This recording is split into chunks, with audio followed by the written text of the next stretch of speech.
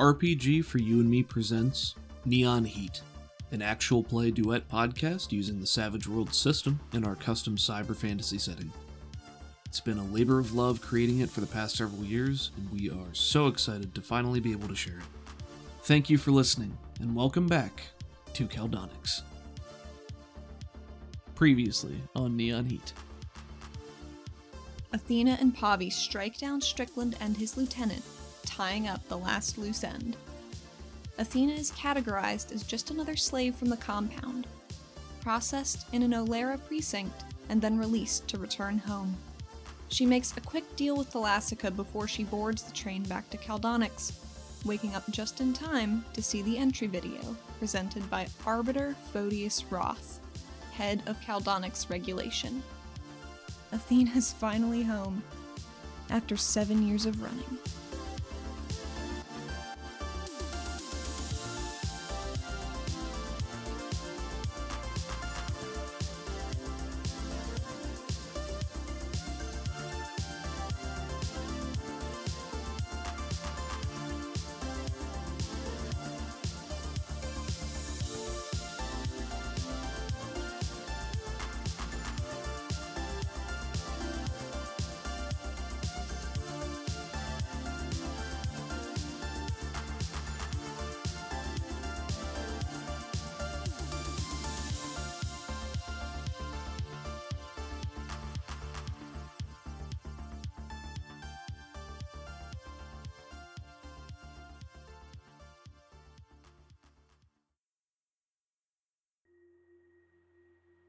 As the light of the monitor dies, the train emerges from the tunnel, and the majesty of Caldonix comes rushing back. A subterranean city of perpetual night, lit by the scattered glow of the pulsing quarry crystals. The ceiling of the miles-wide cavern is barely perceptible at times, shrouded by foggy mists wafting from the salty waterfront on the northern edge of the city, and the ocean-like water source that disappears deeper into the mountain range. When there is a break in the mists, you can see the dots of faintly glowing crystals winking down like a blanket of stars. The same lights line the cavern walls, which are equally distant and difficult to make out. Buildings of varying sizes loom in the mist, haunting pillars in the salty air. Signs fade in and out, a spectrum of purples and pinks, reds and blues, and more beckoning you home. As suddenly as the view of the city appeared, it disappears again behind a wall of metal as the train pulls into the station, and you feel the momentum curbing, and then the halt of the train, and you come to a complete stop. And the regulators are walking amongst the train cars, and one of them says, "All right, end of the line, everybody out." I think she grabs her bag and stands up and does one of those quick stretches where you rotate your torso over your hips. She'd been sitting for a while and managed to take a short nap, so that was good, but she's got shit to do, so gotta limber up. Well, you exit from the train car into the entry station, which is the main hub of everyone arriving to Caldonix. Everyone passes through this hub, and it looks much the same as the one on the surface did. This one is more filled with dark metals and tones, somber tones. The main atrium, I suppose you could call it, is wide, room for plenty of people, but at this time, they don't expect too many visitors on every train. It's not thousands of people, dozens, maybe hundreds. But as you step off, there is a security checkpoint, and everyone from the train begins to form a somewhat orderly queue to go through and be processed. You can see there are detectors, what might appear to be metal detectors, and a number of regulators and other processing agents standing at a number of entry points where they're waving people through. The detectors occasionally beep and go off. You see people emptying their pockets, all the normal processing procedures. You notice that every firearm being held by regulators has faintly glowing lights around the body of the weapon. Quarry-powered weaponry, safe to use around the delicate crystals scattered throughout the city, but utterly destructive to life. And off to the right, there is a booth higher up in the room, sort of like a skybox type thing. Glass panes, and you can see shapes moving beyond there, and there's just a metal staircase that leads up. And you wait in the queue until it's your turn, and as you get closer, you can hear more hustle and bustle from the people around. And when you're about 10 people back in line, they have this down to a science. It goes pretty quickly. And most people have paid attention to the announcements, and there are carts for contraband, essentially. So every so often somebody walks by and just tosses something in that maybe they're not supposed to bring in. And when you're about 10 people back, there is a Karnak man who walks up to be processed, and there's a regulator standing in front with his firearm, and he says, "Got anything to declare?" As they've been asking everyone who steps up. And the man responds with a no, and the regulator waves him through. And as soon as he walks through, the detector pings and goes off, and there's an alarm that sounds that has not yet sounded. Oh. So sometimes the detectors go off, and there's a light, and somebody walks back and puts something down, but this time when somebody walks through, there is a beam of bright blue light that shoots from a mechanism up near the skybox, and it's sort of like a spotlight, and the beam narrows and goes right to the man's shoulder, his upper torso. Oh, damn. And as the light sort of scans over him, he turns, so it's facing him, and you can see there's a bright glowing outline sort of on the breast pocket of his jacket, and it's in the shape of a firearm, a handgun. So the regulator moves forward, holstering his gun. He's kind of on a shoulder strap, and he swings it back, and you just hear him say through the crowd, "Off to a bad start, fella," and moves the man's arm behind his back. Another regulator moves over very quickly, reaches into the man's breast pocket and pulls out the firearm. The regulators look at each other and look at it, and one of them nods to the other, and he moves away with the gun and sort of shoves the Karnak man to another two regulators who grab him by the elbows and start walking him off out of the room in a different direction. Like back towards the train, or? Nope. Off to a side. Oh, no. Off to not the main exit. Like a side room, which from your time as regular is sort of like an interrogation room for questioning or temporary detainment. Try to bring in a gun. Yeah. And the regulator who had processed the man turns back to the crowd and says at a higher volume, "Get rid of your contraband and declare anything that might set off the system." And then goes back to what he was doing. And as he's saying this, still in the background, you can see the Karnak man struggling against his restraints and spitting curses at them. After the Karnak man is hauled away, there is a wave of movement and chatter in the crowd as many more individuals move to deposit items in the bins. And after another moment or two of people being processed before you, and it's pretty seamless. So you can put your stuff on the little conveyor, they pass it through, you go through the detector, you grab it, and then they put you onto the next checkpoint. So you walk up to go through the detector, where you process any baggage and stuff like that, and the man turns to you and says, "Anything to declare?" I don't think I have any contraband, but I do have this, and she points at her circlet, and it's an augment and doesn't come off. He turns a little bit and he takes a longer look at you and shrugs and then nods you through the metal detector. I put my little bag and my gauntlets in the processing tray. Okay, so you do put your gauntlets Yes. inside. Okay. And as soon as you go through it, it beeps and goes off. It's not the bad beep. Not in the really bad beepy way. Okay. So one of the other regulators comes over with a magic wand type thingy and goes over you, and sure enough, goes through your entire body. It's normal, and then gets up to your head and it starts going haywire. Nice. They examine it, but otherwise, after that, they wave you on through, and you can gather your things and move on to the next checkpoint. Man, I was really nervous. And after you step through the metal detector, there's a stand where you give a DNA sample. So you put your hand out, and there's a machine that stabs you and takes a DNA sample, and for some people, it doesn't do anything, and there's a machine that takes your picture and matches them together, and for people who may have apparently been here before, when they get stabbed, a picture pops up on a monitor next to them, and then they're free to continue forward. It's like a matching system. So you step up to the scanner after processing your baggage, and do you go through it like normal, or what do you do? I'd like to. Okay, yeah, you put your hand out, and there's a mechanism with a small needle that comes down and pricks your finger, and it does this, and your picture pops up. What does your picture from years ago look like compared to Athena now? Would it be like her Caldonix ID picture, maybe? Yeah, basically. I think she probably got one around the time that she left, maybe as a renewal kind of thing, but her face looks pretty similar overall. She doesn't have the scars over her face, and she doesn't have the circlet, and her hair is shorter. It's around shoulder length, a little less. but still curly, still black. Okay. Little smile, because she doesn't like getting her picture taken, I don't think. How long has it been since Athena has seen an old picture of herself? Oh man, it's been a long time. Probably before she left. And I know that I just said it's not too different, but now I'm thinking that's just how it is in her head, that she still looks like that. I think as you're looking at the screen that has, your old picture from years ago, there is a reflection on the mechanism itself. So there's a shot of these two different Athenas being juxtaposed against each other. And we can see the one more battle-scarred, you have the slashes on your face, you have your circlet against... Definitely older. Definitely older. Bit more cheekbone showing at this point. Mm-hmm.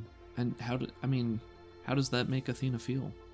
Seeing those two versions of herself? Probably surprised. She's not really like a pictures girl or a mirror person. So I don't think she's had a good way to reflect on that in the past couple years. Mm-hmm. At least not since her nose got slashed up anyway. I think that moment of surprise continues as an alarm goes off. Oh, good. Is it the bat alarm from before? This is not the same alarm as when the Karnak man went through the metal detector, but it also has not gone off for anyone else who's come through yet. And as you look at your picture on the monitor in front of you, you see there is a bar at the bottom that says open case. Oh, no. Sort of like a scroll bar, it just says open case. And as this alarm goes off, the regulators milling about snap to action, kind of like a switch got flipped. Because it sort of did. And the one closest to you, who holds the sweeping wand that had just, gone over it, moves and points it at you again. And this time, there is electricity crackling along it. Oh shit. Like a prod. And he says in a commanding tone, "No sudden movements." I think Athena freezes and slowly puts up her hands behind her head in a non-threatening compliance position that she would remember from her days as a regulator. And I think there's one more shot as we see young Athena with the open case bar, in contrast to current day Athena with her hands on her head, slowly backing away, and the reflection is being distorted and warped by the angle of the metal. I think you can still see, even in the warped reflection, that her eyes are a bit wild. As you assume the position, sort of, several other regulators surround you, and another approaches you readying a pistol, but they keep it loose and pointed downward, so they're not aiming it at you. You'll need to come with us, ma'am. Am I being arrested? And two others loom behind you. You kind of just feel their presence at your back. They haven't touched you, they haven't put hands on you or anything. And the one with the pistol says, "We'll figure that out in a minute. But for now, you need to come with us." She takes a moment and just crushes her eyes shut. "Yeah, I'm coming. All right. Where are we going?" And you say that, and he flicks his pistol in the direction of the room where the Karnak man had just been escorted to. Oh, or good. The door off to the side, rather. And the two regulators behind you, one of them now gives you a little bit of a prod. Like, it's not a push, it's not super violent, but it's time to get moving. I'm going. Yeah, so you go there, and one of them goes with you and walks you through the door into the next area. Opens the door for you, and you slip through with a click, and inside, it's attached to the entry station, but it's definitely a separate area. And you go through, and it's lit, more industrial, it's brighter. It's a short hallway, and there's a reception window off to the left. And the Karnak man is at the window with the regulator who had escorted them through, and they're finishing up processing, and there's a lot of snarling back and forth and general unpleasantries, yes. And he's complying mostly because he's in a bad spot and there's no way he could get away. So he's doing what they say contentiously, in a contentious manner. Gotcha. And after another maybe 2 minutes, they lead him through a door, and they shuffle you up to the front. Behind the desk is a Vel woman with short brown hair. The woman scribbles some things on some paperwork behind the counter, and she looks up and says, "Another smuggler? This one's a little different. We gotta take her through to see the boss. And the woman nods. And Boss. waves you through, and then he walks you down the short hallway and leads you into an empty room. A room with a table and a single chair, directs you to sit, and he says, "Wait here. We'll be with you." Okay. And he takes a step or two back, pauses in the frame of the door, and you see the light in the hallway framed against his dark silhouette as he pulls the door closed. So the room itself does not have the same washed out industrial lighting feel as the rest of it did. The room is actually somewhat dark. Mm-hmm. And can you roll me a notice, please? Surely I can. 4. 4, okay. So you're sitting there in the silence and the quiet and the somewhat dark. Mm-hmm. And I'd say about a minute goes by, and then you hear a voice. "You're Adina Sedaris." She looks around. It's not a question, it's a statement. From one of the corners of the room, you do now sense motion. Oh. And a figure walks out into view, and there's a weird distortion in the air, and it's not like when you fought Strickland. Strickland turned invisible. Yeah. This is more like a camouflage. Oh. So as this figure walks out, there's a distortion in the air, and then as they round in front of the table to you, they become more visible. She is a lithe Karnak of what appears to be the Axian subspecies. Axians tend to resemble amphibians more than reptiles, generally speaking, and she leans more towards a salamander with snake-like scales. And her scales are light brown with cream-shaded patterns of lines and diamonds on what flesh is visible. Her head is rounded, narrowing near her nose, with a wide mouth and short pointed teeth. Her eyes are large and round and blue. There are a number of long fleshy tendrils protruding from her skull and down her neck, and a mass of bone-white bristle-like feathers sprouting from the tendrils that give her a mane-like appearance. She's wearing the standard regulator uniform of black and yellow, and you do note that her uniform is shifting in colors in the same way that her skin does. And she has a scabbard fixed to her back and the hilt of a blade poking over her shoulder, and she has a utility belt on with a couple of objects dangling from the belt, the most prominent of which is it's like a weird crescent-shaped bit of metal with another hilt poking out from it. And she, of course, has a tail that is... It's longer. It's not thick to the point where it gets in the way, but same scale pattern. Her scale pattern shifts and ripples as you watch, becoming more solid, until she stands in front of you. And she angles her head to get a better look at you, and you notice the eye that is facing you, kind of like Photius Roth did on the train, like she's facing you with one eye. Mm-hmm. The eye narrows, spirals, and shudders, similar to what Chaz Devlin's did. Oh. But you notice there's a gleam of red that flits across the eye lens as she looks you up and down. What was her question? I don't remember. It was She- so long ago. All she said was, "You're Dina Sedaris." So as a quick aside, I feel like after she hears her real name spoken aloud by someone other than Isaac for the first time in 7 years, her asshole just clenches so hard it could make diamond out of a coal. Oh, Jesus. Because she's been hiding her identity for so long. I think it's just a gut instinct, and she's got to learn to get past that. But... Sure. Did Isaac even know her last? I don't know. Isaac didn't even he know didn't her know her name. last name. So it's not only her first name, but her last name, which who knows when the last time. Who knows? Oh boy. But, moving on. Yes, I am. Ma'am. You say that, and her head quirks at you, almost cat-like, just tilts at you in an angle. "Don't call me ma'am." Oh, sorry. And she has a longer than average neck. It's Mhm. not weirdly long, It's a little longer. but it's not just attached to her. Right. It's a little longer, so she's got a little bit of a range of motion. And as she tilts her head, her hair bristles, moves with it too. And then she straightens up and crosses her arms and looks at you. You've been going a long time. I have been. Is this an official interrogation?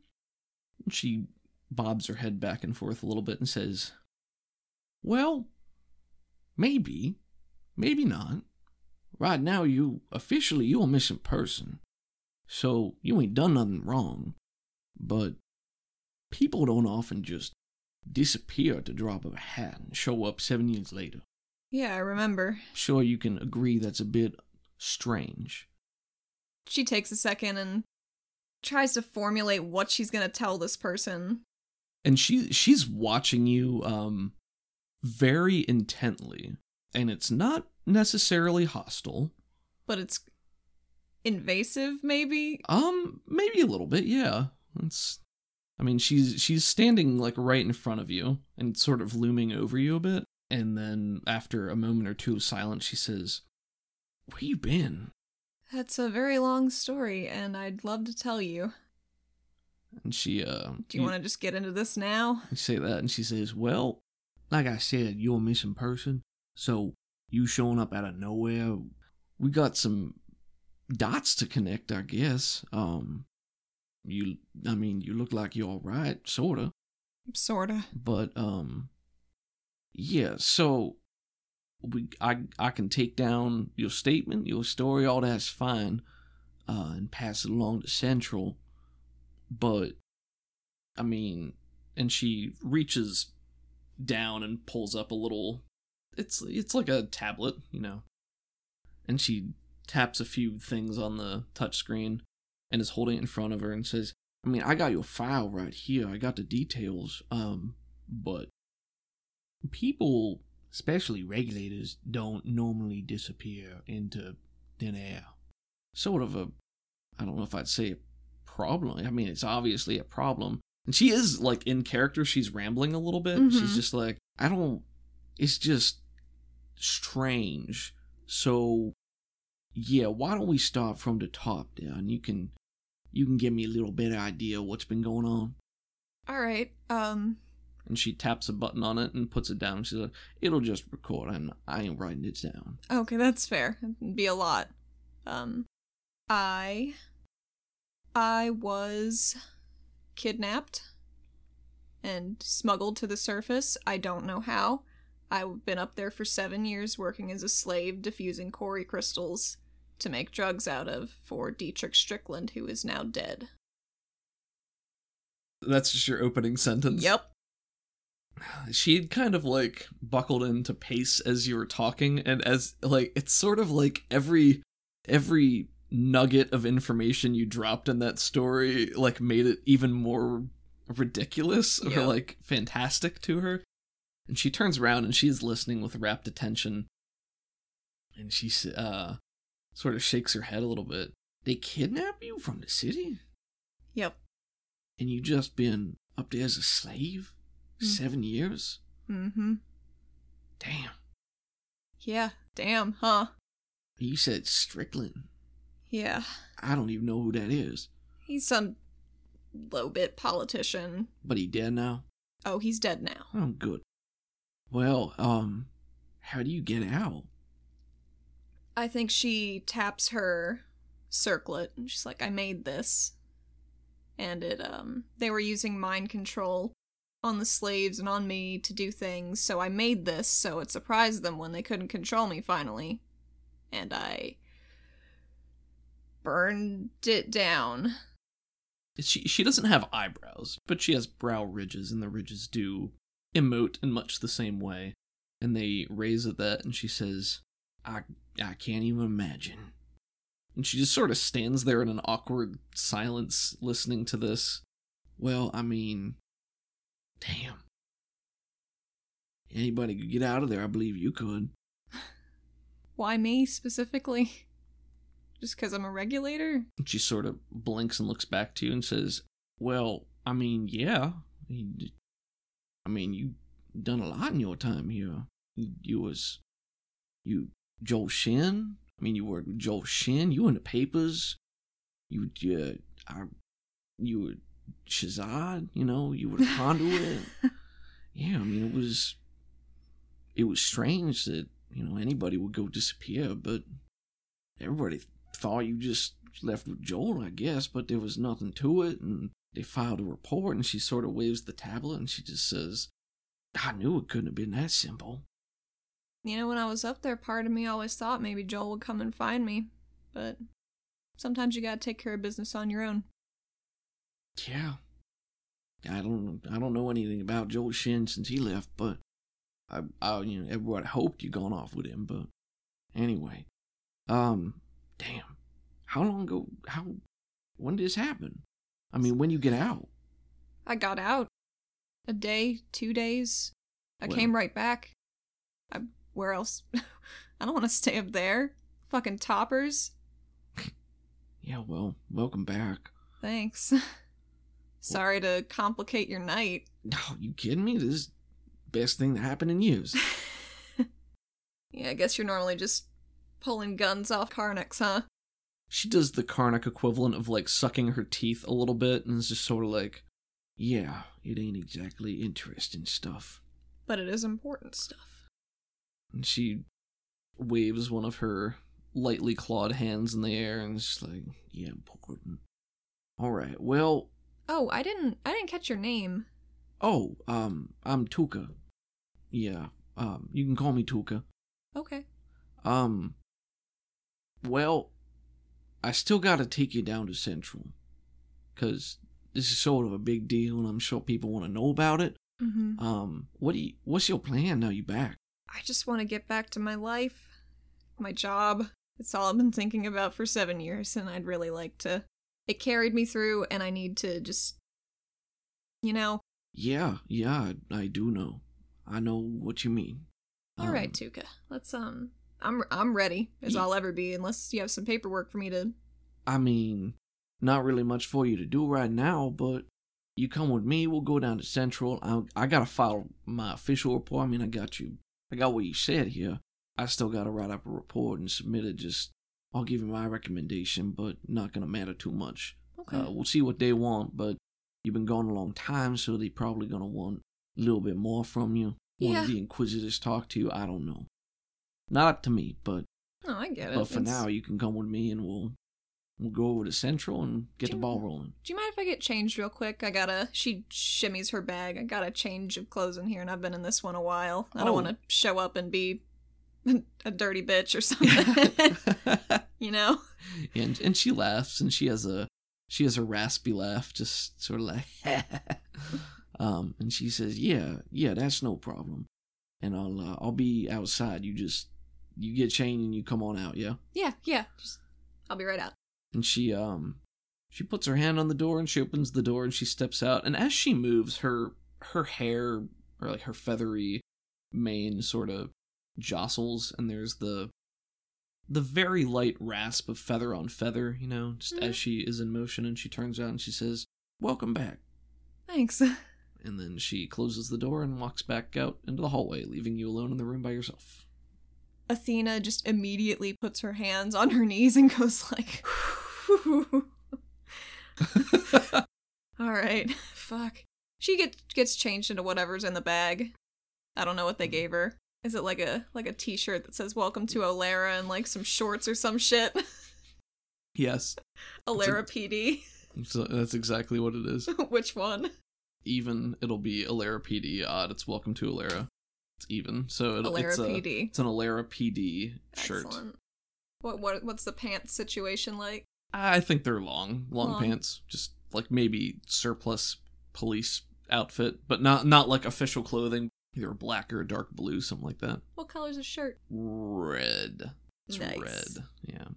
All right. Well, she gets changed, and I think she ties up her hair into a ponytail because it's steamy in the city, and she not prepared for that. Yeah. At this point, you caught a midnight train, and the journey in takes a couple of hours, so it's probably somewhere between what on the surface would be 4 and 5 a.m. And this is about the time of the day it starts to get warmer, and it starts to get muggier, because the quarry crystals fluctuate in energy levels, and it builds to a tipping point that hits its high around noon, what would be noon on the surface. And that's when The Nixians, the harvesters, dissipate the energy from the main crystal in the city, which causes the temperature to go back down. So until about noon, it gets hotter and hotter and hotter and really muggy, and then the afternoons are cooler as the crystals are still building back up from that baseline energy. It's warmer, but it'll get hotter. Yeah. I think she just wants to prepare for it and maybe shaves a little bit off of one of her gauntlets to make a metal hair tie to just keep it all in place because it's thick. Okay. She got a lot of hair. Sure. And she exits the room, putting her little sling back bag on, and she's ready to go. Very nice. You get out there and you can go back from one of the other interrogation rooms. You can hear muffled voices, and then probably what is that Karnak man just shouting things like. And I think she has a wry smile as she walks by, just like, oh man, I remember doing that. And you head back out through the main door to the area where the Vel woman was behind the counter and waved you through. And Tuka is there having an animated discussion with the Vel woman. There's a window in the door before you open it, so as you're looking through the window before you open the door, you can see Tuka's just, like, gesticulating and, like, motioning back towards, like, where she just came from, talking to you. Oh man, is she in my fan club? And then you open the door, and she stops immediately, and just is having a conversation with her, and then you can walk up and approach her. Hi, I'm ready. Oh, all right. And she looks back to the Volman. She says, all right, so I'll be gone doing this processing for a little bit, but y'all got your orders, so... Tuka takes a step back from the counter and performs the regulator salute. Takes her left arm from a resting position, balls it into a fist, brings it up to her right shoulder, and as she stands, postured attention doing this, you have a brief flash back to that moment. 7 years ago, the last time you saw somebody perform this. There's a moment that the bright industrial lighting of the hallway seems to fade, and you feel that same cloistered feeling as the walls close in, and your vision dims ever so briefly. I think she starts to breathe faster, maybe grabs for a wall that now seems closer than it actually is. And as you do so, you snap back to yourself, and it's just you and Tuka and the woman in the hallway again. Tuka doesn't seem to have noticed. She looks over and sees you leaning against the wall. Well, you ready to go? Yeah. And she smiles, but eyes are maybe a little more wary than they would normally have been. And I follow. All right. And she'll open the door, and you guys will go back out into the main area where people are still being processed from the train. And then she'll lead you through the main double doors out into the city proper. As you emerge from the station into the muggy morning mists of Caldonix, the buildings look taller than ever. You can look around. They dot the cityscape. Not everything is extremely tall, but when you're working in a limited area, you sort of have to build up rather than out. Or down. And you glance around, and you see on the far left walls of the cave, and behind you where the train has just emerged from, there are enormous industrial fans that turn very slowly, but you know they're to keep the airflow moving out towards the waterfront, partially because it gets very hot and muggy, especially in the salty mists and the fog, but also because Caldonix is the native home of a type of moth called the Siku moth, and the Siku moths shed a dust that is partly toxic, partly hallucinogenic, and they flock to quarry crystals as a light source. So because there are crystals literally everywhere, they tend to also be literally everywhere, and the dust has caused problems in the past. Hence the fans. Hence the fans, yes. As you emerge, you're on a catwalk, a raised platform that has stairs leading down and cross bridges that lead directly over to the regulator headquarters. And you can immediately hear the familiar whump-whump of quarry-powered devices, hover cycles, and boards that are dense and thrumming in the fog. And the fog and the mists make sound carry in a very strange way that you really haven't heard up on the surface, because everything is enclosed down here. Some might be disconcerted by it because it messes with your sense of awareness, but down here it feels like home. Shouts and laughs alike are muffled in the background, spreading from seemingly every angle, and you can hear the chatter of people on the street below you. You can move over and lean on a railing, glance down into the streets to find that the bustle of bodies is as constant as it ever was, maybe even more so.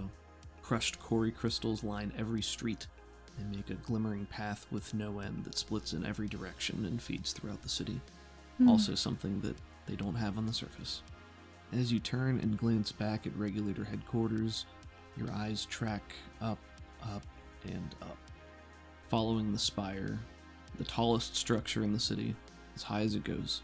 It's enormous, dotted with openings the higher it goes, and even as you watch, you can see a tiny pair of figures walk out onto a vestibule and leap off into the darkness, and you track them in the dark for just a moment, and you watch the Regulators in their wingsuits being deployed to a far side of the city, soaring in the misty air, disappearing into the fog. Athena's looking up at that like, man, I can't wait to get back into those fucking suits. Tuka is standing patiently nearby, letting you take a moment and get everything in, and looks up with you as you're watching the Regulators dive out, and she shivers, and as she shivers, her feathers ruffle, and she says, "Oh, I never got a taste for that myself." No, you didn't like it? Oh, no. Not for me, thanks. Oh, that's okay. It's not for everybody. No, I prefer being down here on the ground. Well, I mean, I can climb, but you don't got no control up there. I don't trust him. That's fair. I think she looks a little sheepishly because she realizes she's been wasting time just taking stuff in, but... And Tuka shrugs. Well, you about ready? Yeah, I think I am. And you walk across the bridge. It's a very short walk. I mean, you're only maybe 100, 200 yards away from the main entrance of Regulator HQ, the spire. And the spire itself is raised also off the ground level, so the main bulk of the offices and stuff are vertical and not on ground floor, but the structure itself does go into the ground, and it's sort of spider-like, it's supported by a number of arms that hold it up, and there are platforms and walkways that lead all around it because it is in the center of the city. Gotta get around it somehow. Right, so there are roads that lead under it where they can dispatch vehicles from. There are throughways where you can drive and get around and that sort of thing. But you guys are up on the second level, so as you walk across the walkways to the center, this would be like the main entrance where you can come in from the public or from transit, because probably a lot of people just make their way right over there. Yeah. It's dome-like, with many smaller entrances, kind of pocketed in the front, so there's a lot of sets of double doors, revolving doors, things like that. And the spire, like almost every other building in Caldonix, is made of metal. Just a sheer structure, a dark, towering obelisk in the fog. And that aesthetic is consistent, dark tones, as you walk through the rotating glass doors with Tuka. And she leads you into the main area, and inside the ceilings are not as high as you would think based on how big the dome outside is. Yeah. And this is just a general reception area. Warmer tones, light browns, reds, burnt orange, warm yellow lights that illuminate the area. There's a seating area off to the left where several individuals are waiting. And they might be waiting for an appointment or an individual to be released. And there's a balding, portly Nakir man sleeping in a chair with his mouth open.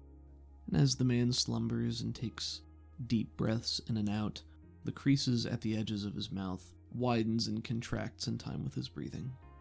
And everyone around him doesn't seem to mind. But across from him, there's an arrow that is hiding behind an open newspaper, and the arrow has a stalk-like eye poking out over the top of the paper, and it sort of sweeps back and forth, taking in the room before disappearing back behind it again. Are there those pamphlets that Roth was talking about? Oh yeah, there's right in the entrance on both sides.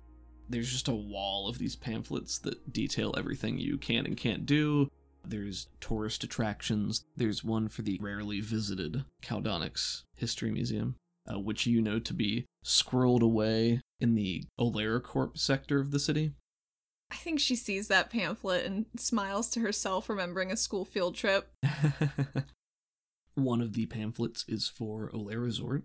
It's a gaudy spectacle of a resort in the western half of the city. The AleraCorp, half of the city, takes up a substantial portion of what used to be Waterfront District. Now it's a prime tourist location for toppers to come and see the sights of Caldonix in a controlled and streamlined environment. And it does help bring resources into the city, but it brings more than its fair share of problems too.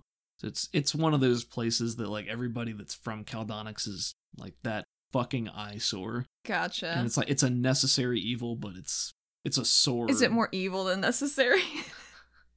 I don't know if you can call it evil necessarily. It's kitschy, it's bright, it takes up a lot of time and energy from the regulators to just like keep an eye on the area. It's not in keeping with the village's rustic aesthetic. Not in keeping with the village's rustic aesthetic. Yes, that's essentially the case. Ever since AleraCorp got more of a stranglehold. Their shopping districts, plenty of food places, it's just a plethora of options. Nice. Sea tours, bungee jumping into the crevasse. So much to do. There is one very brightly colored pamphlet that speaks to you in particular, and you pull it out, and it is Shazad.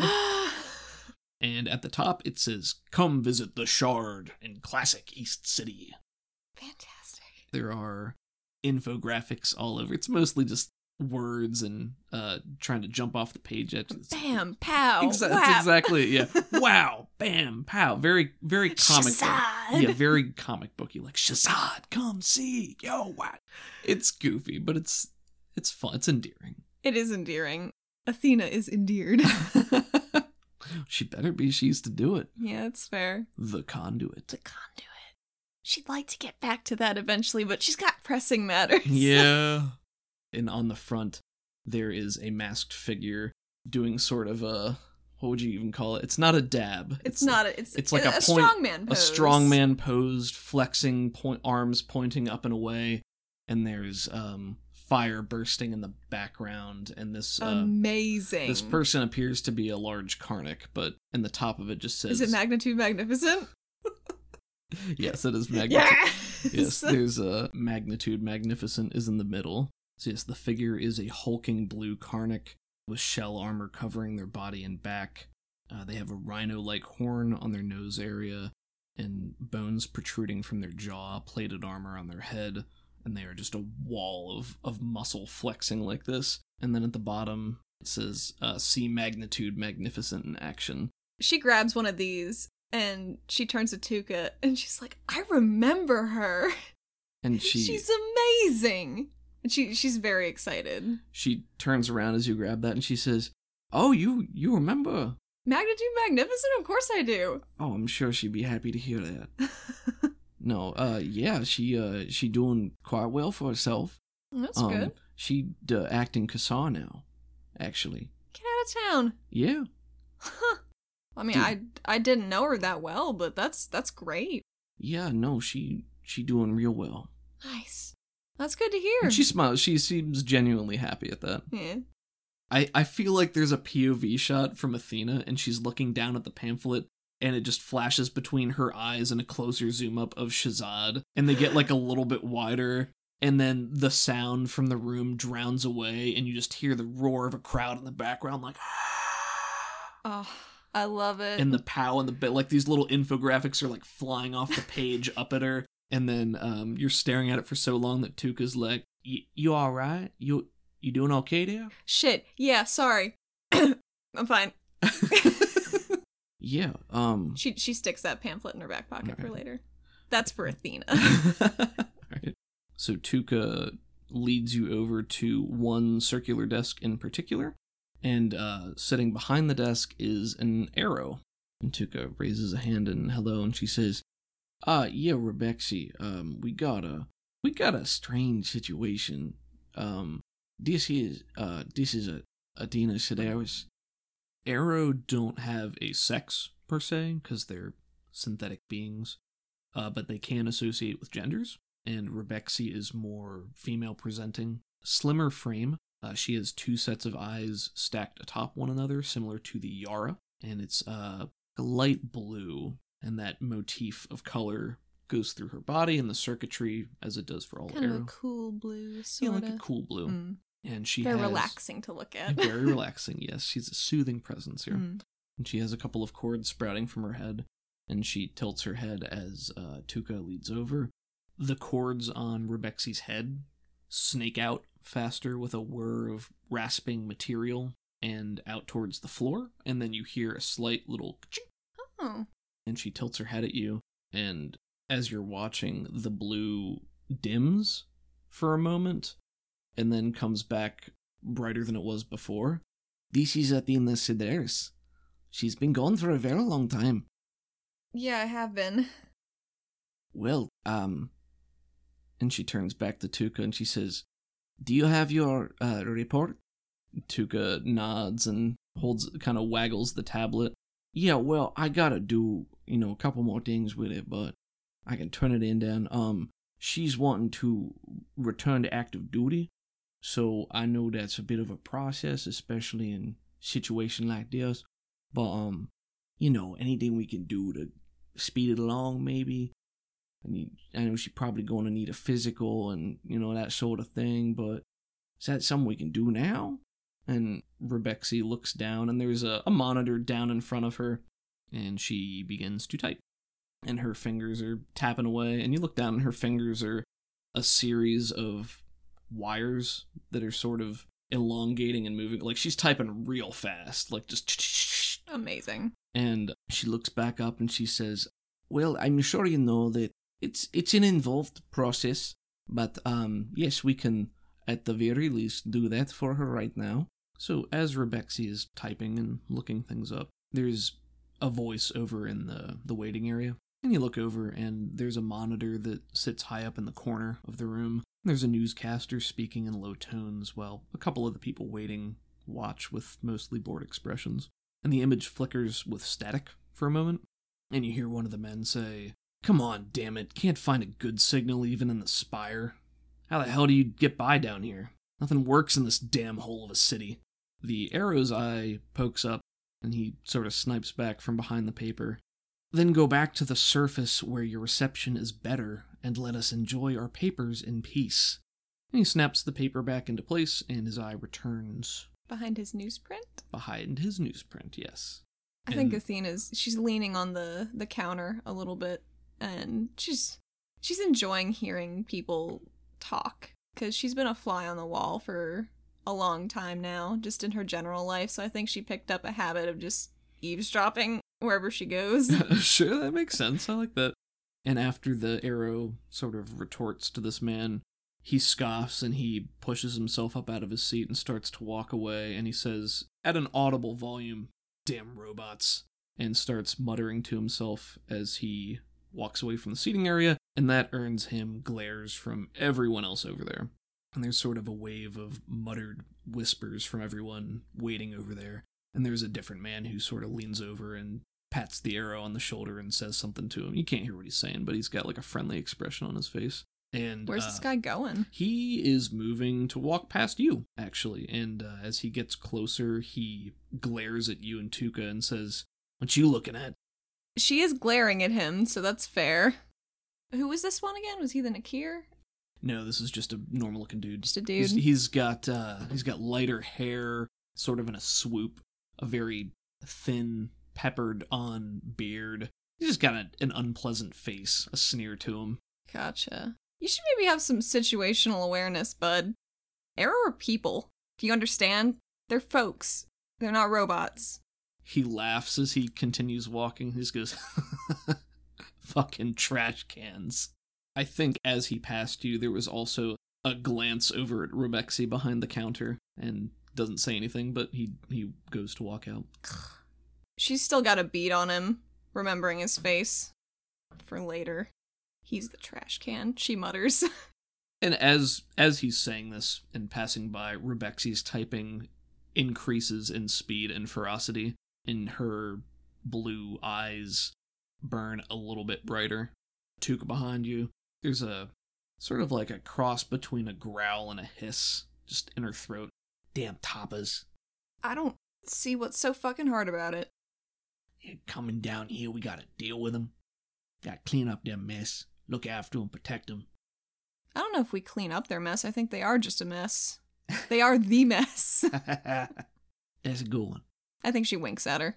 And she smiles at that. She likes that. And she crosses her arms and leans on the counter as Rebexi continues typing.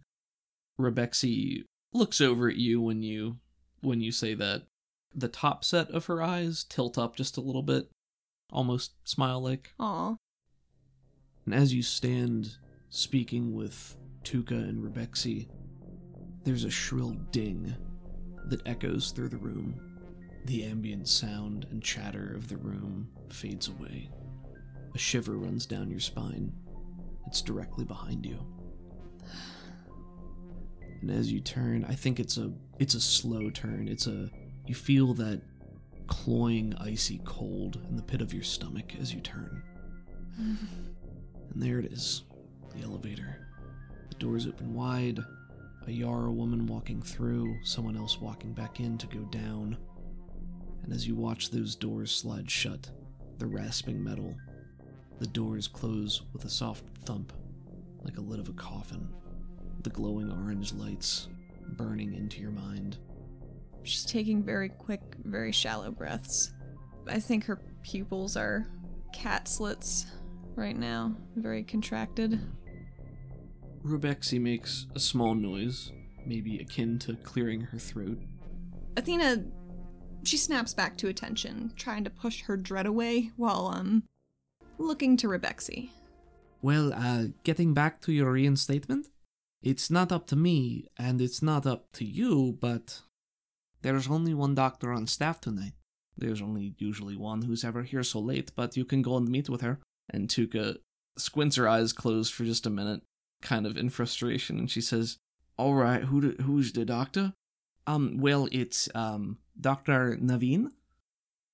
And Tuka sort of nods to herself. Yeah, all right. Can you let her know we're coming? And Rebexi nods to that, and then sort of points off to one side. You know where her office is, don't you? Tuka nods and motions for you to follow her. All right, yeah, we good from here. Thanks, Rebexi. And, if you could schedule a meeting for Athena to, meet with an Inquisitor tomorrow, maybe, might be good. But we check with you on the way out. She nods and starts leading you off to one side and down a hallway. Athena waves to Rebexi. See you later. Yes, it was very nice to meet you. Welcome back. Thanks. Tuka takes you guys walk way off to one side of the room and then down a hallway.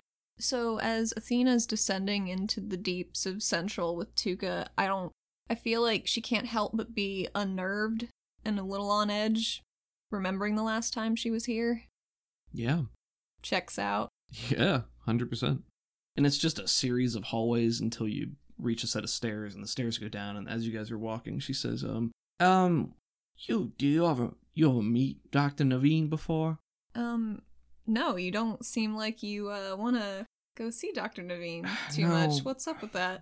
I mean, No, she fine. She a good doctor. She fine. I don't really want to deal with it right now.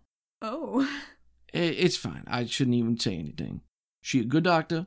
She gonna do her job, and she gonna get you fixed up, and it'll be fine. Forget I said anything. Well, my curiosity is piqued, but I'll let it go. It's more just, it's me and her, I've already said too much, and I shouldn't have said anything, so. Maybe we'll go get drinks sometime, and you can tell me about it. She lights up at that. She immediately perks up, and you can note, as you've started to talk with her more, you note that, those fleshy tendril things that her feathers are sprouting out of sort of move in time with her mood. As she perks up a little bit, that her feathers fluff out just a little bit, and she looks over. Like when a Ghibli character gets happy and their hair fluffs up? That does not land with me. Oh. Sorry. I got it in my brain for me. Yeah, I like that. That'd be nice. I'd like that too. And she turns back and takes another step or two ahead of you to stay ahead, but you think you can see her grinning. So you go down a couple of corridors, a flight of stairs, and you're passing doors as you go. And you get to a point where you realize you're heading into what's colloquially known as the research division. Mm-hmm.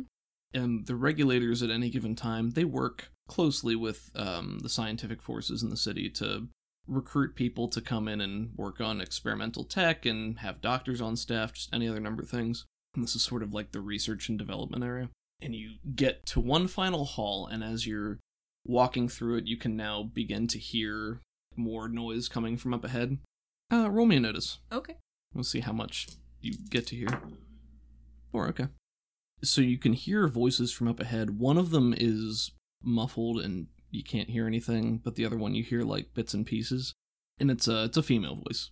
And you hear the voice and it says, "Ava, hand me the decanter. Are you monitoring the temperature? You know I can't. That's why you are employed here. You drive me mad some days." And then at the very end, you just hear, "Yes, thank you for your assistance." And then you enter the room. The door is open. It's just, and as you get closer, there's, at first it's like a musty smell, almost, like dirt or earth. Uh-huh. But then as you actually enter the room, it becomes very fresh. It smells like a rainforest room at a zoo, like a tropical type thing. You know what I mean? Yeah, I know what you mean. Yeah. The lab itself is surprisingly spacious, especially for an underground room, and you feel as though you've wandered into a greenhouse or a botanical garden. Plants of every kind are scattered throughout.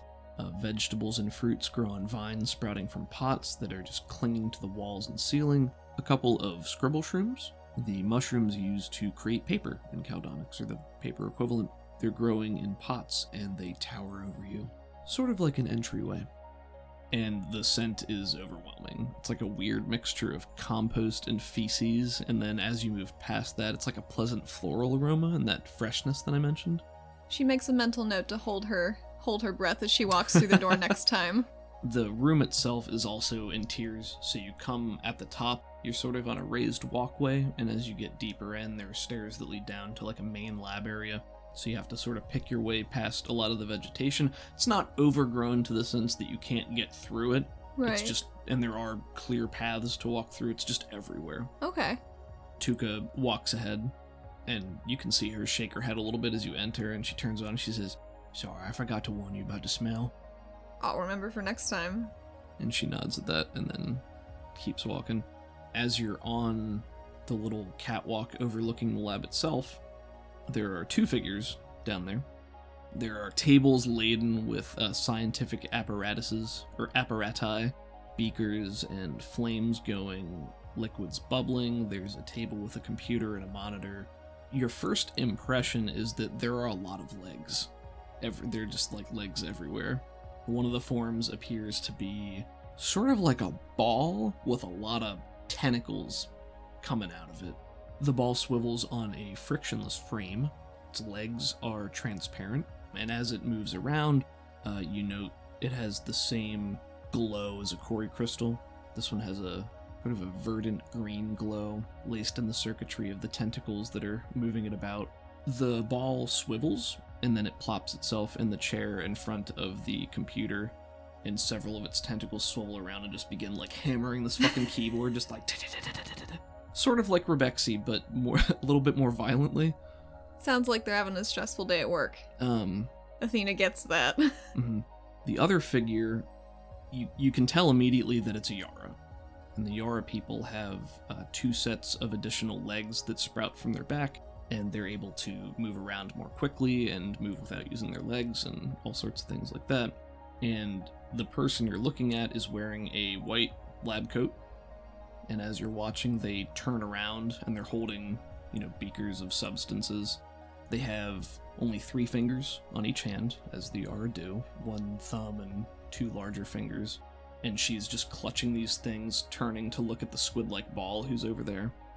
And it's decently lit here, so you get a good look. This woman has rich sepia skin and round cheekbones, and she has long, steel-colored hair streaked with various shades of green, from dark forest to bright green acidic.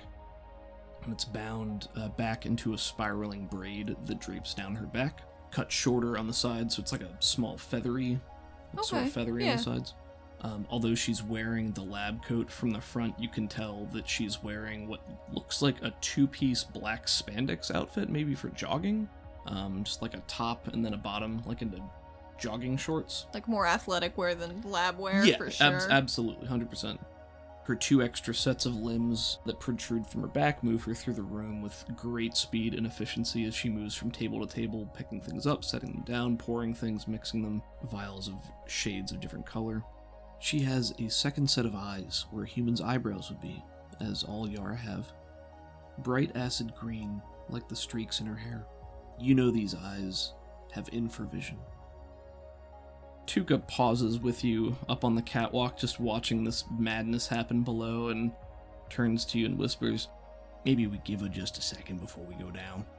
I think Athena nods silently, but gives her kind of a conspiratorial, like, yeah, I'm with you. And you guys wait, and there's more kind of back and forth with her bantering with this other squid-like thing, and the squid-like arrow is speaking with a deeper tone, and she turns around again and she says, "Aren't you supposed to be the one that's mixing all of these things? That's why I have you here." And she puts down what she's holding and she waves her hand. She's like, "I don't want to break anything. You know I have to be careful." And she walks over and with one of her leg tendrils sort of like grabs him and rips him out of the seat and tosses him closer to the table and sits down.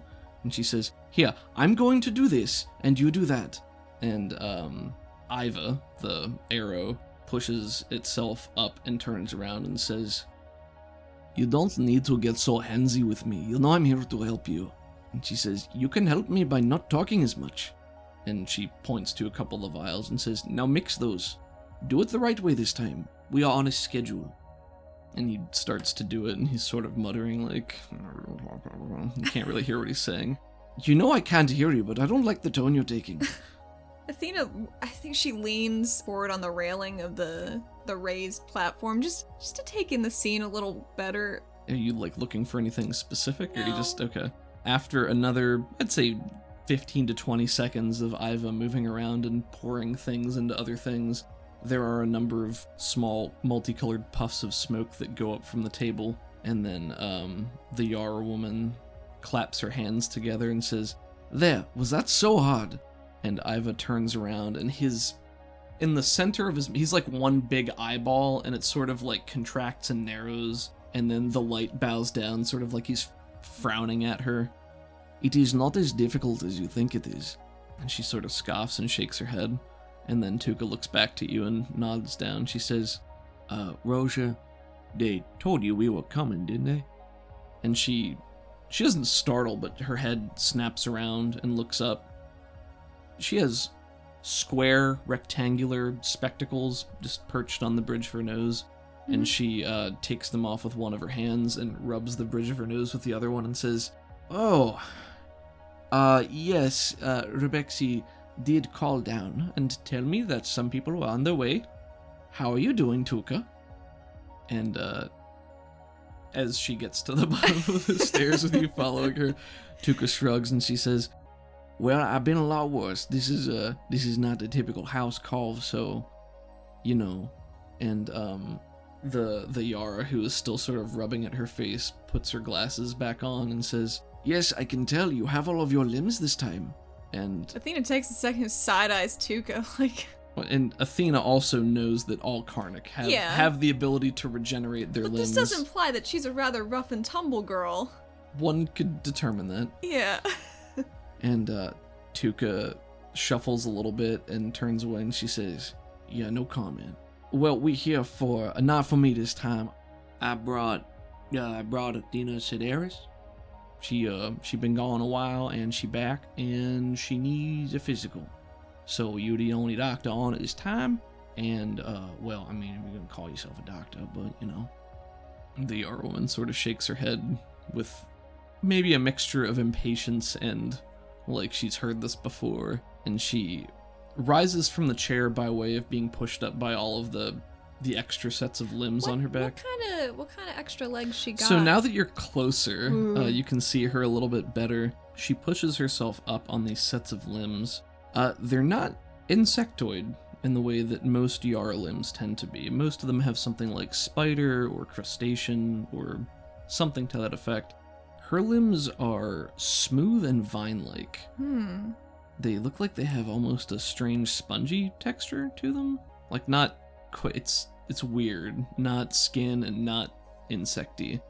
But she pushes herself out of her chair with that, just sort of rising and moving, crawling her way towards you guys a little bit more.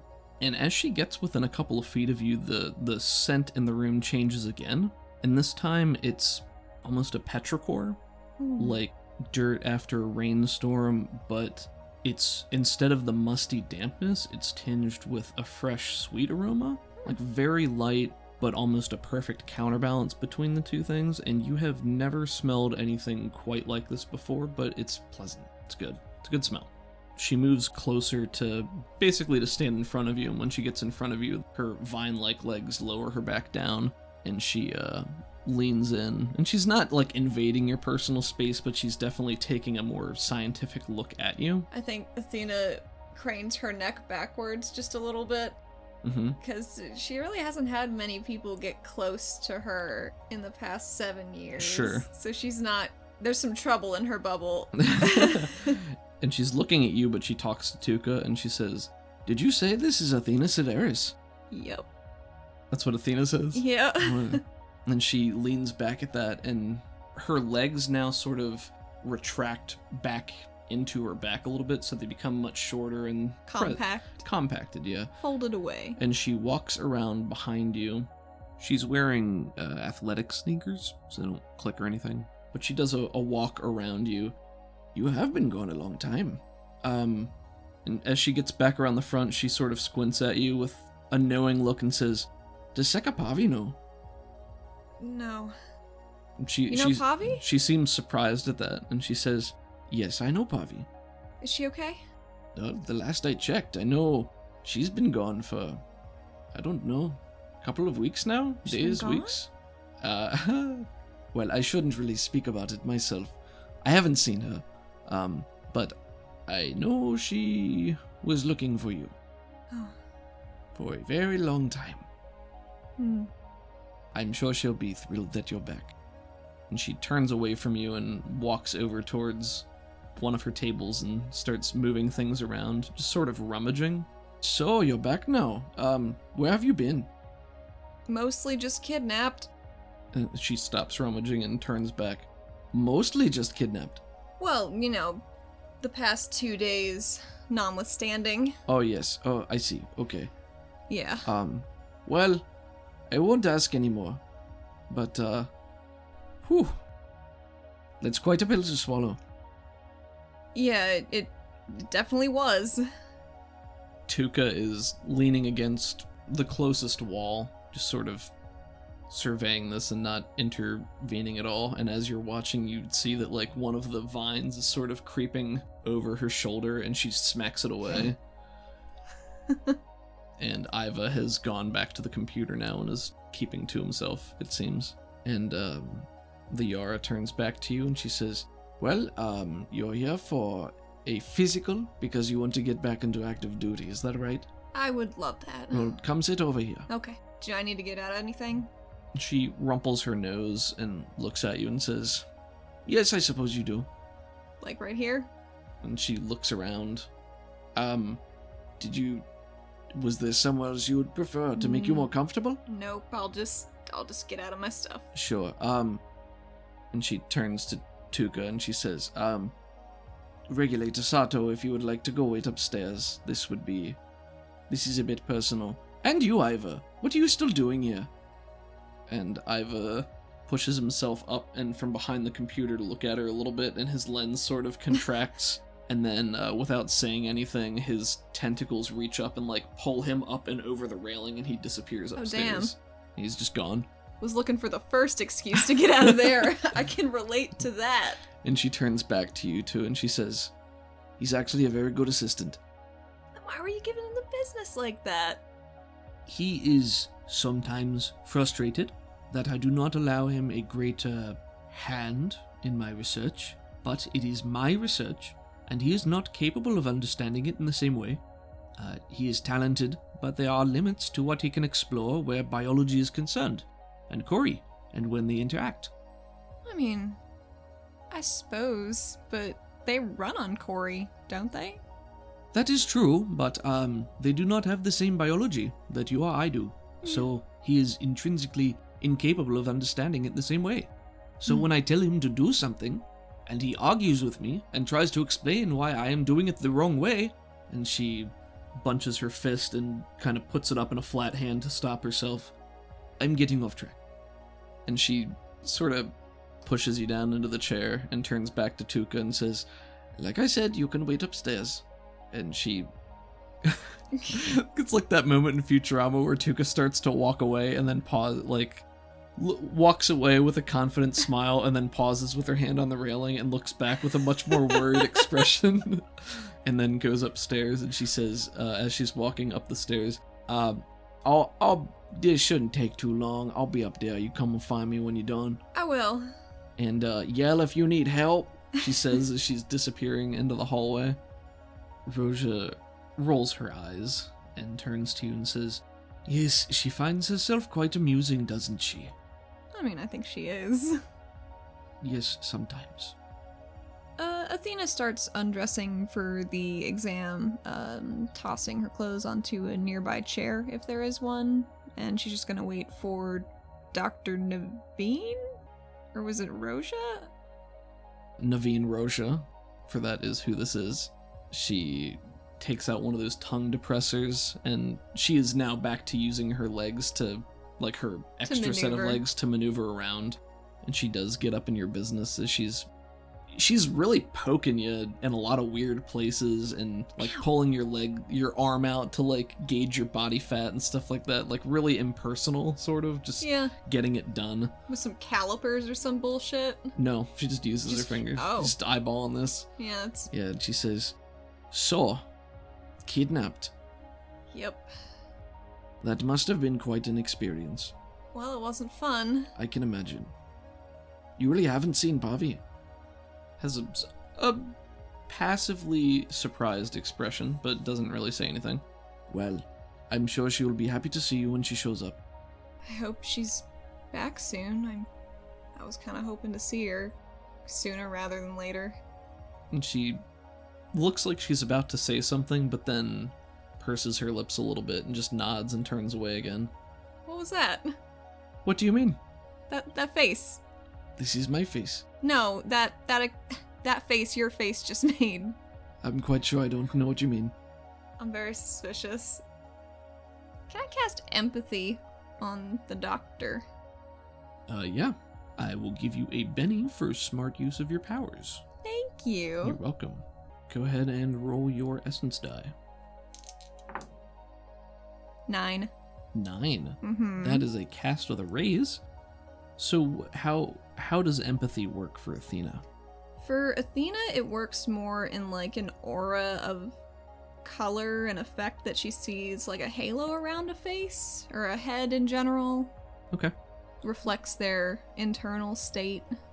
So, empathy mechanically gives you a bonus to intimidation, persuade, performance, or taunts against the person in question with +2 with a raise.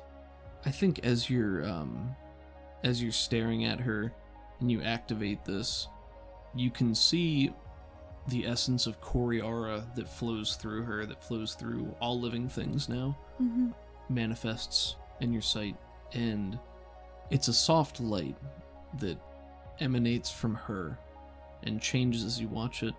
But right now it's a soft flickering yellow, and I think the feeling that you get from it is concern, maybe worry. Nothing malicious. Nothing that you can detect, no. I think she's just, maybe it's tinged with a bit of surprise. She's surprised that you haven't spoken to Pavi or that you haven't seen her yet, and concerned either for you or for Pavi herself, perhaps. Okay. Well, that's interesting. As you stare at her, you can see the yellow begin to fade back to a dormant green. I think she blinks a couple times to turn it off and continues being examined. Yeah, and I think she notices as you blink, and she says, "Are you alright?" Yeah, I just got an eyelash. Shrugs and continues. I mean, I haven't seen her yet. I just got back. They took me in at the station for, I was a missing person, so I got put into a little interrogation room and met Tuka, and she seems cool. Now I'm here. And this is interesting. Okay, roll persuade. I'm gonna Benny that. 5. Alright.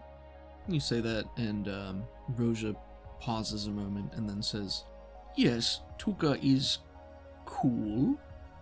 Just be careful." Do you have anything less ominous and nondescript for me? You say that, and she pauses, and there's a guilty look that passes over her face, and she looks back up at the door to the lab where Tuka disappeared moments ago, and she bites her lip a little bit. Tuka seems to find herself in dangerous situations. More than the average person. More than the average regulator. It isn't always her fault, but... And she just sort of trails off and turns back to the table. Without giving you the chance to respond again, she moves over with a tongue depressor. Open your mouth. Ah. And she uses the tongue depressor and looks around in there for a little bit, narrows her eyes as she's peering in, and she still has her glasses on. And as she takes the tongue depressor out of your mouth, she holds up her tablet and your picture's there. It's like she has your file open, your medical file. Your picture needs to be updated. How did you get this scar on your face? It was a long time ago, I guess. I'm trying to get through it. Yes, me too. It was earlier on in my stay on the surface, and I didn't do what they wanted me to, and they sent in a fellow with a claw gauntlet, and I learned a lesson, and now I carry it with me everywhere I go. She makes a note on the tablet, and she moves around, and she continues poking and prodding, and walks around your back, and she says, "And how did you get this mess on your back? Did you roll on a pile of acid? Maybe a bit of coals?" No, it was a punishment. Yeah, I think by that point she's walked around. She has the presence of mind to realize that she was flippant, and she blanches just a bit and turns away, and she says, I am sorry, that was inappropriate." No, it's okay. She walks back around, and you can see she's tapping on your medical file and swiping a couple of times. "Have you ever experienced a drastic change in your natural abilities?" Didn't really have a lot of time to do some self-discovery the past couple years, so... This wouldn't have been self-discovery. This would have been, random, arbitrary manifestations. Oh, you didn't wake up and your eyes were flashlights, or found that you could walk on walls but couldn't get back down, or that you woke up and you were simply floating in midair. Nothing like that. No. Okay. Makes a note. And have you ever felt like you heard the color green before? Heard it? Yes, the color green. I can't say that I have. She makes a note. When you were a slave, were you ever forced to imbibe any specific narcotics, scuffle dust, that sort of thing? No. It would have messed with my system too much. I suppose that's true. And, is black your natural hair color? Yes. Would you say that your hair grows faster than a rate of 1 inch per 1 week? Yes.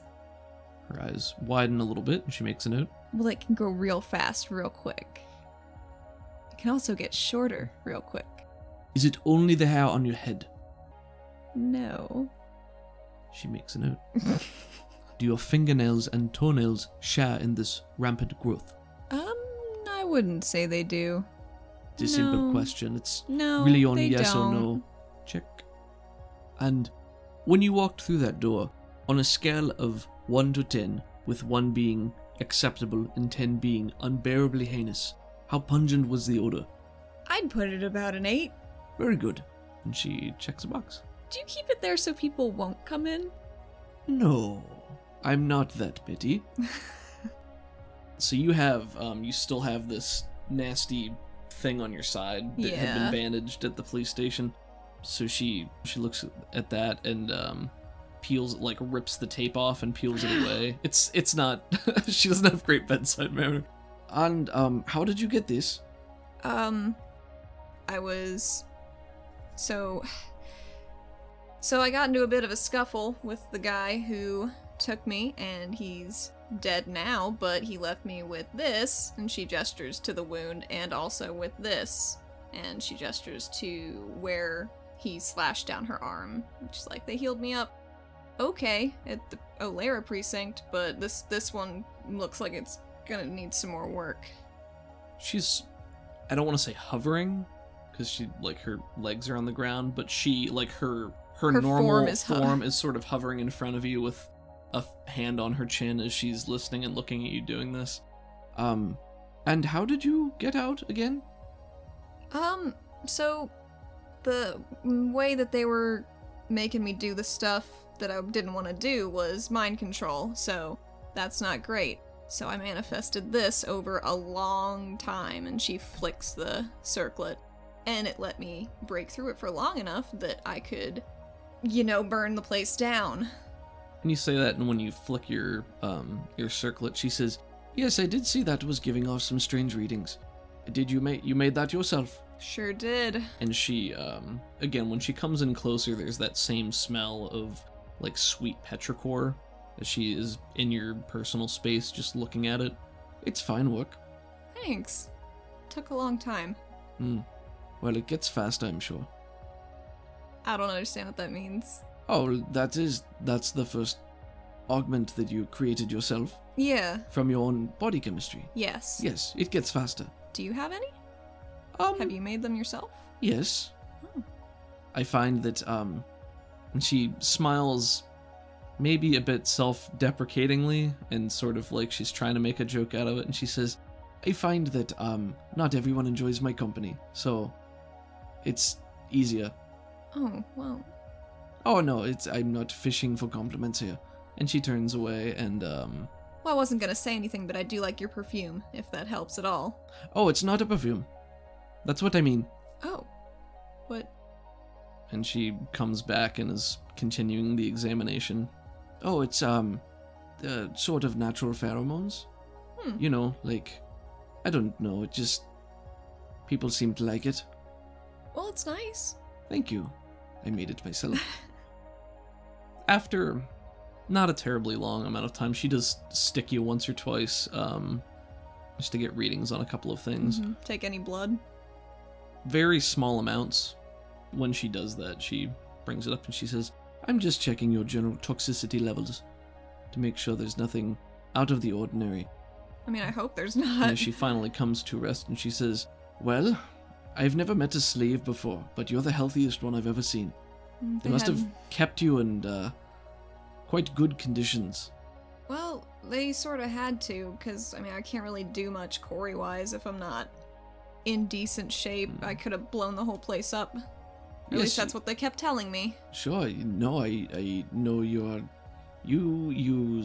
linked, aren't you? Mm-hmm. Your father? No. And she pauses for a minute and she says, no, your mother. On your mother's side, yes? Yeah, how'd you... She waggles her tablet in her hand and says, I have your medical file here. Yeah, you do, don't you? Yes, I imagine if they were going to keep someone of your talents in such a way that it's a fine line to tread between keeping you too healthy and keeping you suppressed, so... Well, they did it really well for a really long time. Yes. And then she's back in front of you. How often do you find you have nightmares? Often. Do you need me to bring in my dream journal tomorrow? I'm not that kind of inquisitor. I don't have one. Well, maybe you should start. She holds one of her vine-like appendages in front of you, and as you're watching, I mentioned before that there's like a weird spongy texture to them, and she puts the vine itself like right in front of your face, like the end of it, and as you're watching, there's something sprouts out of it, and it's like, it looks like a small leaf, and the leaf begins to glow with a bright green energy, like the same as her eyes and her hair and stuff like that. And she says, "Now follow the light, please." And she does it basically like a flashlight and moves it in front of your face, down and then up. Are you just following it? Okay. The last place it goes is up, and as you look up, there's a little sound, and you feel something stick in your neck.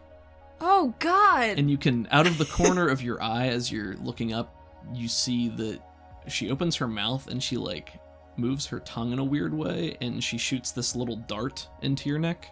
Oh, no! Let me make a roll. Oh no. Okay, that's good. Is it good? Yeah, so this dart sticks in your neck, and it doesn't hurt. There's just like it's like a needle prick. Like, maybe it hurts for just a moment, and then it stops. And you feel that it's sticking there, and then it just dissolves. Like it's gone as soon as it was shot out and hits you. And then she turns and walks back and begins fiddling with something else, and she says, "It should just take a moment." What should?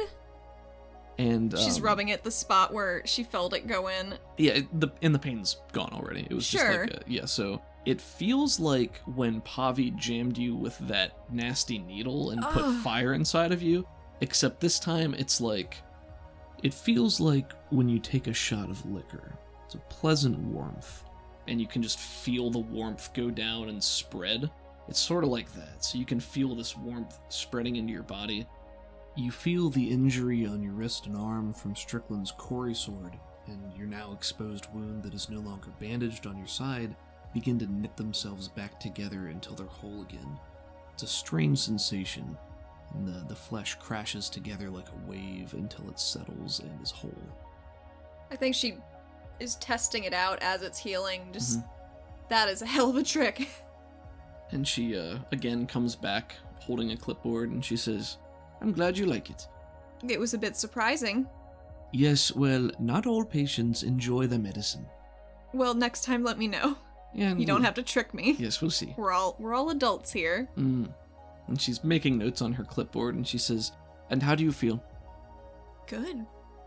I mean, maybe not, mentally, but physically, very good. Yes, well, let me see. And she turns and she grabs a test tube and then moves to stand in front of you. What's that? Medicine. Do you want it? Yes, I think. Ooh. So she got a success with a raise. So she maintains eye contact with you, and as you watch her, she scrunches up her face and opens her mouth, and you watch her tongue contract again, and she shoots out a yellow-green ooze-like substance from a gland under her tongue into the test tube, and then hands it to you. Drink your medicine. I think she takes it very daintily in one hand. She drinks it? Just drinks it right down? Yeah, I guess. I mean, she's a doctor, right? Maybe. You drink it, and it's a little bit above lukewarm. Yeah, it's like, yeah. Gross. And it's viscous, but the taste is sweet, but the aroma is very pungent. This is more... Like, is it cloyingly sweet? Almost. This is like if you could take that petrichor, like the actual dirt part of the petrichor smell, and make it a taste and have it be like thick in your throat. That's what this is. So this is like the not as nice part of her smell that you were smelling before. I think she does drink it. Oh God. So you drink this, and similar to when she shot the dart into your neck and you felt that warmth spread, it's a similar warmth. This one, you take it and you can just feel the stress and pressure on your body and your joints just evaporates. It's soothing and it feels good, like you just got out of a massage, like you just put icy hot all over your body, you took a dip in a hot tub. You just feel relaxed and just good. I think she lets her neck be a little loose and drops her head to more to the left side and just lets herself feel good for a minute, because she hasn't felt good in a while. That's true. So, are you a medical doctor? She stands there for a moment and she takes off her glasses and pulls out a small fiber cloth and begins to buff the lenses, and she says, "Well, I did go to school." That's worrying that you didn't specify anything else. And she puts her glasses on. She says, "I'm not a conventional medical doctor. I do have education. I do know about science and biology and medicine, but because of my natural proclivities and my learned abilities, I am a psiologist. I am able to do what many doctors cannot do, even with their medicine. So, in many ways, I am better than a medical doctor, because I can look at you and see what's wrong with you, and usually I can fix it. Just by looking at me? Usually, it depends on what is wrong with you. I'm better at seeing. It's easier for me to deal with those who are linked or who have a natural affinity with Kori energy, other psiologists, sometimes the psionic. Is that because of, and she taps her forehead where, like, her second set of eyes would be? Like, can you see things? That is a good question. No, not naturally. Not just with my eyes, but because I am a psiologist, I do have the ability to see more than others. That's interesting. Yes, it is. Well, thank you for this, I don't know what you called that, thank you for this test tube of goop. You are welcome. And I think they'll probably schedule you for a meeting tomorrow, sometime when you feel ready. Before you return to active duty, they're going to want to have another Inquisitor look at you. I mean, I'm an Inquisitor, but I don't really deal with that sort of thing. I deal with forensics. Nasty goo, bodily functions, that sort of thing. I did not have a proficiency in that when we were going through training, so What, Howard... nasty goo? Well, the dissemination of info from nasty goo. Well, it's not something everyone is good at, and it does require more specific training. Luckily, I'm slightly more advantaged than some others might be. Predisposed towards it, you might say. Why do you say that? Oh, just, my natural affinities. You have yours, I have mine. My father is Ori and linked, but I am not. He passed his affinity for plants and botanicals onto me, but I had to work for it. And it did not come naturally, the way it did for him, the way it does, I'm sure, for you, the way it does for many with the natural links to Kori, the essence. She's nodding a little bit, listening. I studied psiology, the connection between the mind and body, and the applications of our innate connection with Kori between the two. So, while I might have a genetic predisposition for nasty goo, I had to work very hard to get to where I am now. Well, it's very admirable. I don't think I would have had the attention span for that. I don't always either, but that's part of the fun. So, well, I think I have everything I need here. Okay. And, I will pass on my report to go with Regulator Satos, and hopefully that with a decent psych eval will be enough to clear you to return to active duty. That's the dream, huh? So she's gonna start getting dressed again. You should talk to Pavi, when you can. Like I said, she's not here, I guess. I mean, we lived together. That's my next stop, is going home. Do you have a key? I've got one. I mean, unless she's moved my Haida key, which she might have, I'm now realizing. And you say this, and Roja is sort of scratching her head and looking sort of off into the corner in thought, and she says, no, she doesn't typically want to change things on her own, so wherever it was, it's probably still there. Okay. Has Pavi been alright? I think you say that, and she smiles a little bit and turns away, goes back to fiddling with things a little bit, and says, she's better. Okay. That's good. Don't doubt her convictions. She's very strong, but... Oh, I would never. Pavi? It took her a long time to come to terms with what happened. She has had her own share of difficulties. I can't believe I did this to her. She doesn't say anything at first, but after a few moments she says, "You did this to her?" Well, I could have maybe not been kidnapped, but I don't remember enough about what happened. If you are back and she has not seen you yet, then you should find her when she is back, I suppose. I guess I'll see if she's back. Yes. Thank you for everything. I was really worried this was starting to get infected, so this makes me feel a lot better. And I guess I'll see you around.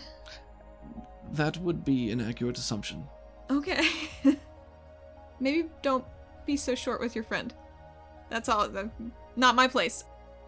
Her eyes harden and she turns away and says, "Maybe don't abandon yours to gallivant with the toppers. Not my place.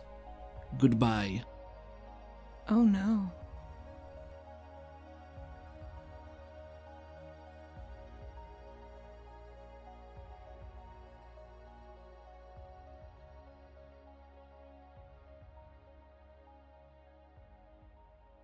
Thank you for listening to this episode of Neon Heat. Savage Worlds is owned by the Pinnacle Entertainment Group. You can find them and their products online at peginc.com. You can find our website at rpgforyouandme.com, which we update weekly with new episodes, character art, and bios. All music used is created and performed by Crockett. We are so grateful to them for letting us feature their work with permission.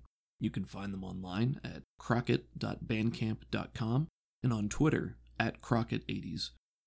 This episode has a special composition by Busted Boot Music, who can be found at bustedboot.bandcamp.com. You can find our show on Twitter at RPG4YouAndMe, and you can find Allie on Twitter at UCTheHat, where she posts art from the show. And as I am absent from all social media, you can find me exclusively on our Patreon Discord server, which you can find at patreon.com/RPG4YouAndMe. Any support means the world to us, and it makes it easier for us to make more quality content for you. If you enjoy our show, the best way you can let us know is with a 5-star review on the podcast listening platform of your choice. If you like what you heard here, you should check out Sounds Like Crows, which is an actual play podcast set in the Savage Worlds Deadlands Reloaded setting. It's a story about 5 brothers on a quest for revenge in the supernatural Wild West, and it encouraged us to get moving on our own production. The cast is outstanding, and the audio and editing quality is cinematic and top-notch. Caleb Sunstead, the marshal and showrunner, is extremely talented and dedicated. Thank you so much for listening. It means the world to us, and we'll see you next week.